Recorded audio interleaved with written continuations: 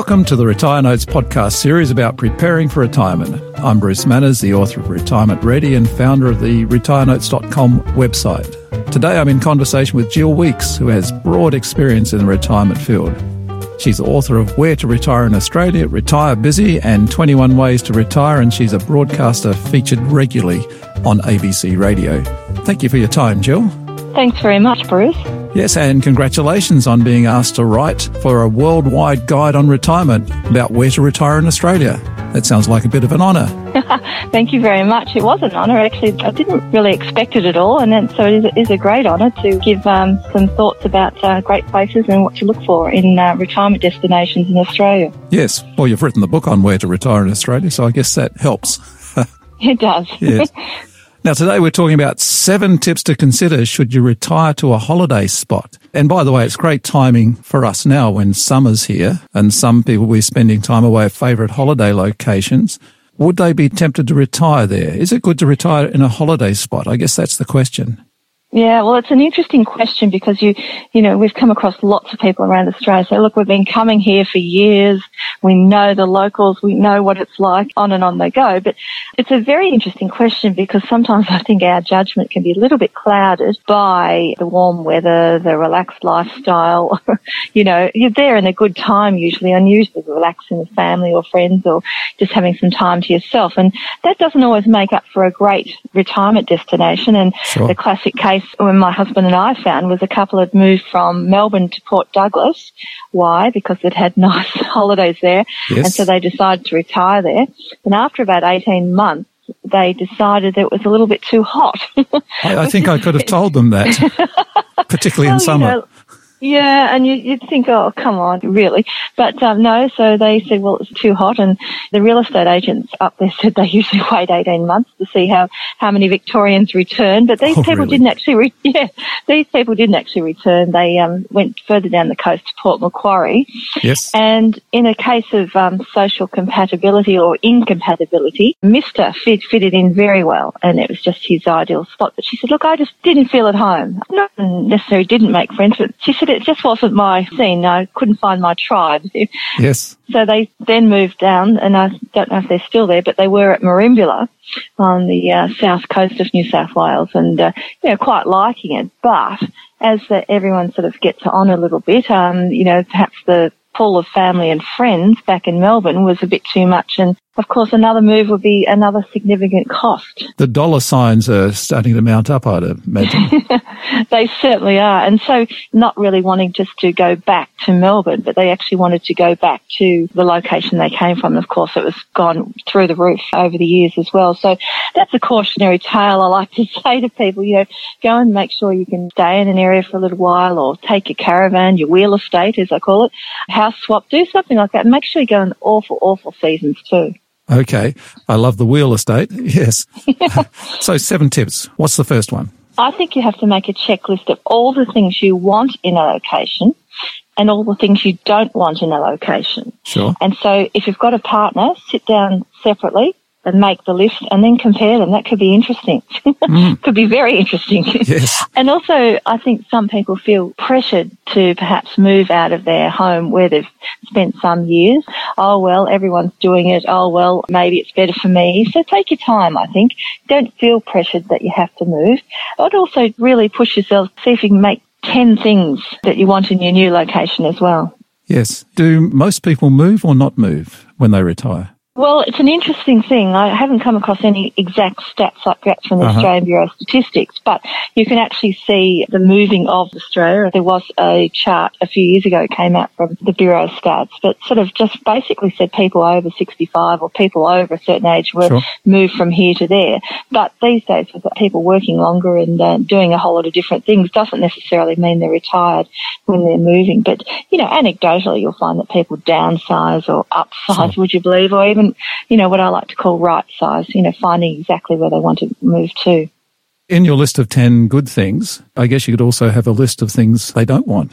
Oh, definitely. I think that's a really important thing. See, some people just love being away from everyone. Sure. You know, like there's many people that want to be close into town or whatever. There's other people who say, look, I can't stand people. I've been around people all my life, or I want limited contact, perhaps, if it's probably the correct term. Yes. So, you know, it might be something like that. So I think just really sitting down and saying, well, what sort of a person are you? What's your personality? And what do you really want in a location? I think that's incredibly important. Sure. I'm guessing, for instance, a golfer would want a good golf course. They're the kind of things, yes.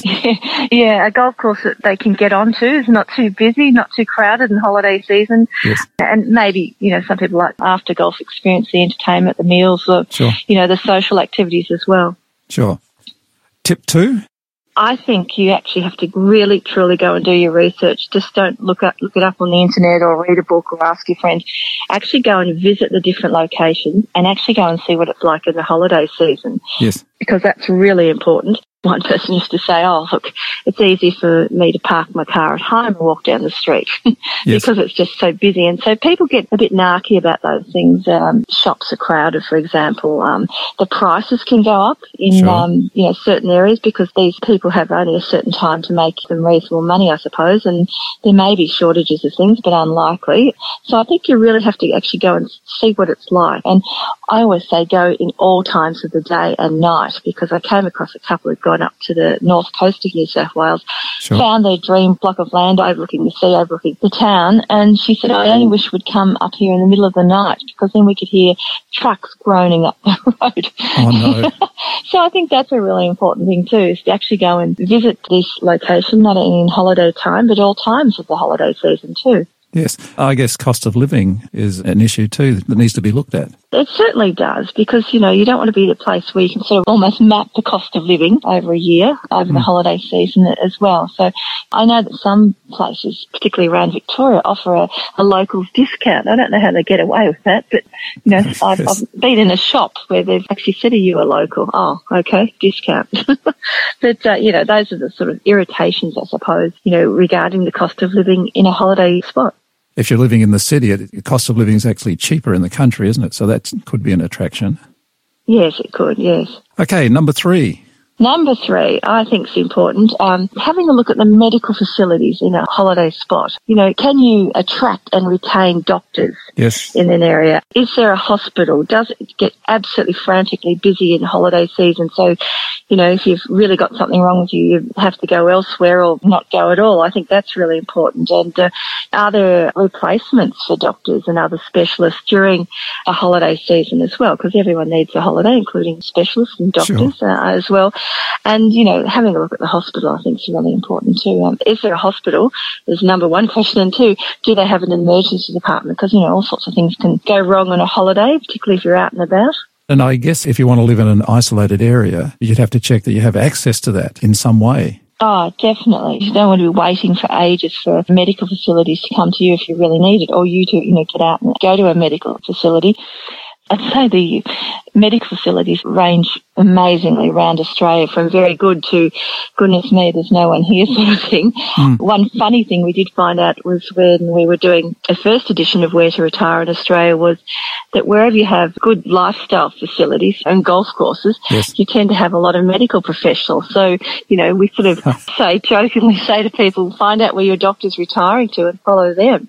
Okay. They should know where it is. But yeah, usually you've got a good lifestyle. You've got, you know, quite a good specialist and you know, other doctors around as well. But I'd go and actually have a look at the hospital. If there's a hospital there, what it's like in the so-called holiday season, even chat to the various staff, and they will tell you exactly what it's like. What's happening there. And we have to remember, retiring means that we're getting older and could need these facilities. You never know. Yes, you never know. Okay, tip number 4. I think you have to have a good look at the security of an area, particularly at, you know, a holiday spot. If you're going to retire to a holiday spot, go and have a chat to the police, which is what we do when we research an area of where to retire, because they will tell you things that perhaps, we can't print often about crime in an area, yes. about things that are going on. And of course, it's interesting to remember that sometimes there's a spike during the holiday season, and the police will say, look, that's often because there's a lot of holiday holidaymakers in town, and they're a bit more casual about their belongings, or they'll, might be in an apartment or a house and they'll go out and leave a bathroom window open, for example, and someone might come in, or they're putting their handbags down on the floor of a cafe and not really paying attention there. It's a much more relaxed lifestyle. So they said the opportunity for petty crimes going up is far greater then. But I think it's really important to actually go and see, for example, is there neighbourhood watch? I know there's one town in South Australia that has a policy of no neighbourhood watch, thank you, because there's a lot of holiday homes in the area and there's only a few permanent residents in one particular street I'm thinking of, and they said we're not going to be a de facto security service. We don't want to be sort of doing that. And you think, I've never heard that before. That's quite interesting. But if you go and talk to the locals and the police, they're likely to tell you exactly what's going on and what's happening during a holiday season. Okay, and number 5? Number 5, as I said before, I think you have to go and stay there in the off-season. So if it's a coastal town, maybe it's a Victorian town in winter or a Tasmanian town in winter, go there in the middle of the week where there's hardly anyone around, probably. Sure. And see what it's really like, because I think that's a really good time. And conversely, if you're going to Queensland, for example, well, go up and see what it's like when it's the cyclone season. Could you survive? Could you be there? The other thing is, I know that there was a town in coastal Victoria where retirees told me, oh gosh, we didn't realise how many tourists come to the area and how many non-permanent residents are there, but also permanent residents just don't seem to be around, or they don't socialise because it is such a tourist town. They said they have found it very, very difficult to live there because these people were quite social. So yes. Interesting what different people pick up in different areas. And what different people want. What different people want, exactly. We're just blessed with so many choices in Australia. I think that's part of our problem. That's true.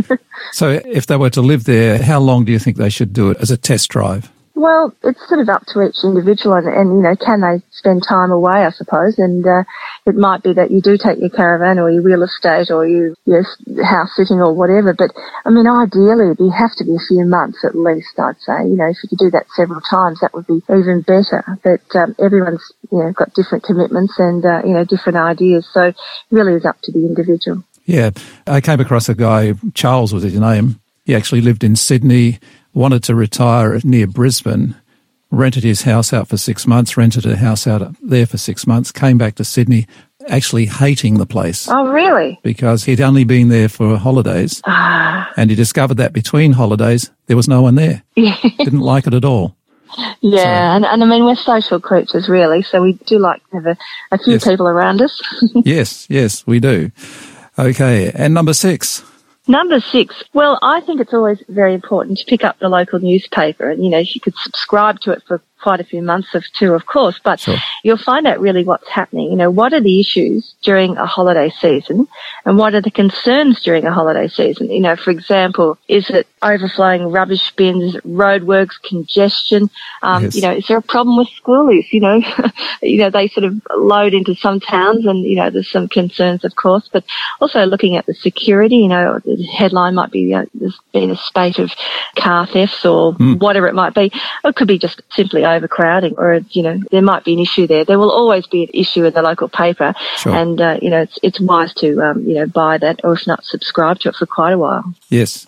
And a lot of them are online as well. So yeah, very important. You may not have to get a paper copy. And number 7. Number 7, I think this is really important to look at the real estate options. What are the real estate options of that area that you may be thinking of retiring to? Yes. For example, is there a lot of real estate for sale? Therefore, perhaps there's a problem in trying to sell, if you had to sell again. Oh, yes. Is there so much available that, if you did have to sell, there could be some issues there. I also think you have to, as I was mentioning before, have a look at streets. Is there a mixture of holiday homes and permanent residents? Sure. Does that concern you? Or maybe it doesn't concern you. And having a look at what the options are in types of real estate in a holiday area. Is it mainly apartments or is it mainly houses? And looking at long-term options for yourself as well. Is there a variety of, say, retirement homes or nursing homes or, units, whatever you'd like to do. So I think you need to have a look at that as well. And then I think having a good look at the holiday homes themselves. How many people are in some of these homes? Are there parking issues? All those niggly little things that happen. Yes. that after a while you think, well, maybe I did or did not make the right move there. So I think there's just some of the issues that you should look at if you're considering retiring to a holiday spot. Yeah.